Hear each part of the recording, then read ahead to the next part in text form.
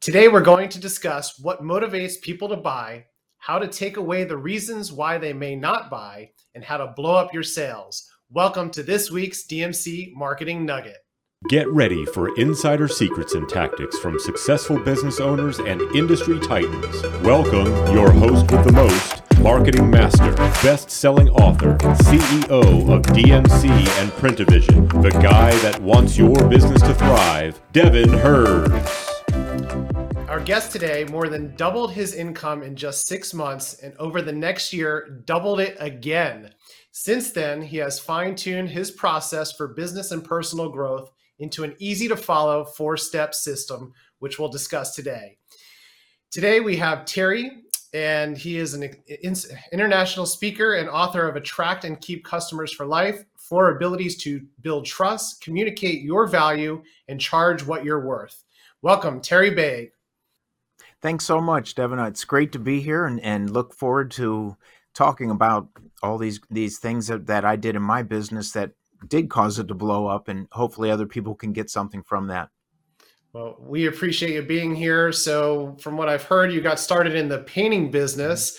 How did you end up venturing into the sales and speaker world? Well, I needed to make sales when I started my business. It was I was at both ends of the spectrum. I like to say when I started, I was, for lack of a better term, I was a train wreck. I didn't have any business skills or selling skills, even little painting skills, but I wasn't going to give up. I was determined to make it work. And it took about 8 or 9 or 10 years to figure things out. But once I did, everything just went crazy for me. And it still is to this day. I could run 2, maybe 3 crews if I wanted, but I'm getting closer to retirement. I'm happy to just do just the very easiest, best paying jobs, working for the owners who I've worked for before. So my business is all repeat and referral business now, and that's probably the best business in any business, I think, and that's where I'm at today and loving life. Excellent. Well, I want to dig in a little bit further on how you went from a business that was maybe struggling a little bit to really, doubling it and then doubling it again. So I know you have these 4 areas of focus that have helped you do that. So today, if you don't mind, I'd love you to share those with our audience, and hopefully that will help them out with their sales as well. Mm-hmm. Sure. Absolutely. My book is broken down into 4 parts, and what's what I call the 4 abilities. And they are likability, believability, trustability, and wowability. The first 3 are soft selling skills, you might say, and they're all about building a relationship, but even more so building trust with the customers, because I found that's what it's all about. When you have loyal customers, people who aren't just satisfied, but they're blown away with your business, they're loyal customers, things are really easy at that point, because those kind of people, those loyal customers, they will wait till you can get to them. They'll never question your price. They'll tell all their friends about what it was like, the experience of working with you, and you can command a higher dollar. I basically set the pricing for the type of painting that we do in our area, because everybody looks at me as the industry expert, I guess. After 44 years, I in my niche, you might say, I do dominate that market, and even other painters recommend us for that type of work, which is the niche that we do, which is exterior spray painting houses with just a small crew of 2 to 3 guys plus me. Some days we do about 100 houses a summer that we paint, so we knock them out pretty fast. But once I figured out that system, I had a new problem. I didn't have enough business. I couldn't keep my calendar full, because we go through the jobs so quickly. And that's when I had to get focused on selling paint jobs. And that was a whole nother world for me, figuring that part out. I had to basically interview my customers. I mean, literally ask them, why did you hire me? What did you like about us? What didn't you like? Why didn't you hire us? Talking to salespeople, other business owners. And I discovered it all came down to trust. But being trusted, it takes some time to build that level of trust. And I needed to do it in a very short time. So what I realized is that before they'll trust me, I had to make myself more believable to them. So in my book, I talk about little habits that you could do to create believability. But even before that, likability. That's the start of everything, is making yourself likable to your prospects so you can build towards trust.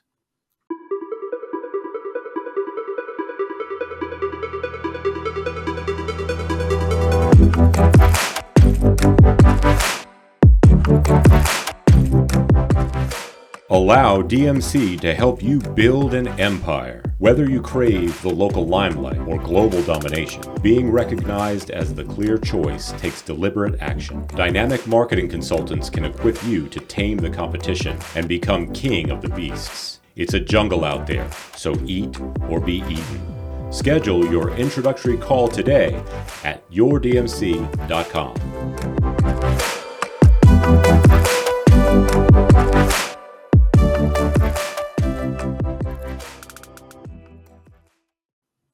Yeah, I would say that, people love to put their services out there, and there's many painters out there, construction guys, roofing guys. So a lot of people do the same thing, but they don't necessarily buy your product or service. They're buying you. So building that likability, and I think trust, especially in that type of world, is huge this day and age, because so many people have been burned. They call for bids and they don't get the calls back. So being someone that they like is definitely a great step number one. Now, when we go to believability, we talked about that, and that really helps bridge your prospects from liking you to trusting you. So that's another nice focus, for you. How did you convey that to your clients and really build that believability and trustability there? The way I did it is once, the likability was all about being on time, keeping your promises, listening to the customer, their problem, before you start talking about what you do. But once that likability is developed, it's exactly what you said. It was too big of a leap to go from like to trust. So what I use to bridge that is, and that's the very words I use in my book too. It's funny that you said that. Building that bridge is about following through on your promises, that they see that you're the real deal, that you're going to do what you say you do. That your website is one thing I talk about as being creating believability, because I usually send them there. I say, if you get a chance to check us out at begpainting.com, and they see a long list of testimonials, they see the types of work that we do, and that alone creates a ton of believability. That and belonging to organizations. On my website, they'll see I'm a member of a Better Business Bureau with an A+ rating, and belong to some other organizations. So that was another thing that creates believability. And so basically, the believe part was just following through. You're showing your customer that you're the real deal. You do what you say you're going to do. I'm never late for a bid. I always call when I'm on my way, and they love that kind of stuff. And it does, and it's all those little, we don't want to say we judge, but especially in this industry, we're being judged every day. And you're on stage, people are trying to make a decision whether they should go with you or not. And to create a service that commands the top dollar, you really got to build that trust. And those were the first two steps. I'll stop there. Okay. All right. So now you got the believability there. And I think it's so important to do what you say you're going to do, to show up on time, and even be there ahead of time. It just instantly gives them that sense of, hey, this is a person that cares about their business. They're doing what they're saying they're going to do, which then leads into your ability number 3, which is the trustability. So the trust factor of everything, building that credibility, the authority, like you're saying, using those logos to build that credibility of the foundations that you're part of. I know using testimonials and case studies is always a great way to build trust. Are there any specifics on your side that you would recommend as far as the trustability segment? Another thing that I do that does create a lot of trust is I extend trust first to my customers. And the way I do that is with what I call risk reversal. And this would work in any industry pretty much, definitely in the trades and the service industries. And what I mean by that is I just got a job day before yesterday from a doctor, and we're on the phone. He says, yeah, I want you to do the work. What's my next step? I got to sign the contract and send that to you, or you pick it up, or how much money do you need up front? And I said, no, you don't need to do either of those things. I don't require a contract or a signed contract, rather. I write out a proposal and I sign it just so it's clear exactly what we're going to do. And when they see how well written it is, how detailed it is, they see that I take my business seriously. And the second thing was money down. I said, no, we don't ask for money up front, which there that creates a lot of trust right there, because so many people, I mean, it's almost every week I hear of a customer who got burnt by somebody who took the down payment and was gone. And I tell them, I don't even ask to be paid until you tell me you're happy with the work. So the risk is on us. And that's why I call it risk reversal. They take no chance by hiring us. And some business owners have challenged that for me. They said, you can't do that. You'll get burnt. And I was afraid of that at first too. But during those years when I had to make this work, I took the chance. And I'm happy to say I've painted over 5,000 homes now, and I've only been burnt one time. And that was a long time ago. I should have saw it coming, because that guy was going to burn me either way. I think he never intended to pay. And but I still do it because of all the other thousands of people that have, loved our service, just because I've extended. One of the reasons is because I extend trust first. Sure. Yeah. And you're trusting in those clients, and then they're trusting in you. And yes, we're all going to be burned. If you've been in Mm-hmm. business long enough, you're going to experience that, unfortunately. So, try to Mm-hmm. be as smart as possible to have the clients that you want to work with. And just this type of trust and Mm-hmm. believability and all these things. I'm assuming you're mentioning at the beginning of our show that a lot of your business now is referral based. So that's amazing Mm-hmm. that you don't necessarily have to spend tons of marketing dollars out there, because you built that trust through the years. So this next Mm-hmm. segment here, number 4 that you have, I'll let you talk about that, because I think you may have created a brand new word for Webster's dictionary here. But tell us about number 4 of your abilities. Okay, that would be wowability. And another word for that, the way I put it in my book, is look at it as referrals on steroids, because that's just what it is. When you wow your customer, you do more than you promised, then they're going to remember you. They're going to want everybody to know, because so many times, people are all excited to get something done in their neighborhood, and the neighbors see them getting it done, and then they ask them, and then they're embarrassed to even tell them what happened, because it never goes the way, it rarely goes the way it should go. But when they come out looking like they made the right hire, they'll leave for work in the morning, and while they're leaving, we're setting up. And by the time they drive home, a lot of times we're cleaning up, and they look like a genius in front of their family, their neighbors. And that's, I believe that's really, really huge, because they don't forget that. Even when I'm working for the elderly, I'll do little things. Another thing that I do, that I have categorized under wowability, is doing even more than you say you're going to do. And an example of that is if I'm working for an elderly person mostly, or anyone who has really nasty gutters. We have rain gutters here in Ohio, and they get all clogged up with leaves and muck and I don't know what else. But we clean those out while we're up there. I mean, we're on the ladder, we're right there. It's an easy thing to do. If we're painting inside, we change out the light bulbs, or offer to. And while the furniture's moved away from the walls, we offer to vacuum behind the walls. Usually they do it, but we wait until it's done before we put things back. The point I'm making is we do little tiny extras that don't cost hardly anything, but that's what the customer remembers. They don't always remember the job you did, but they'll always remember the way you made them feel.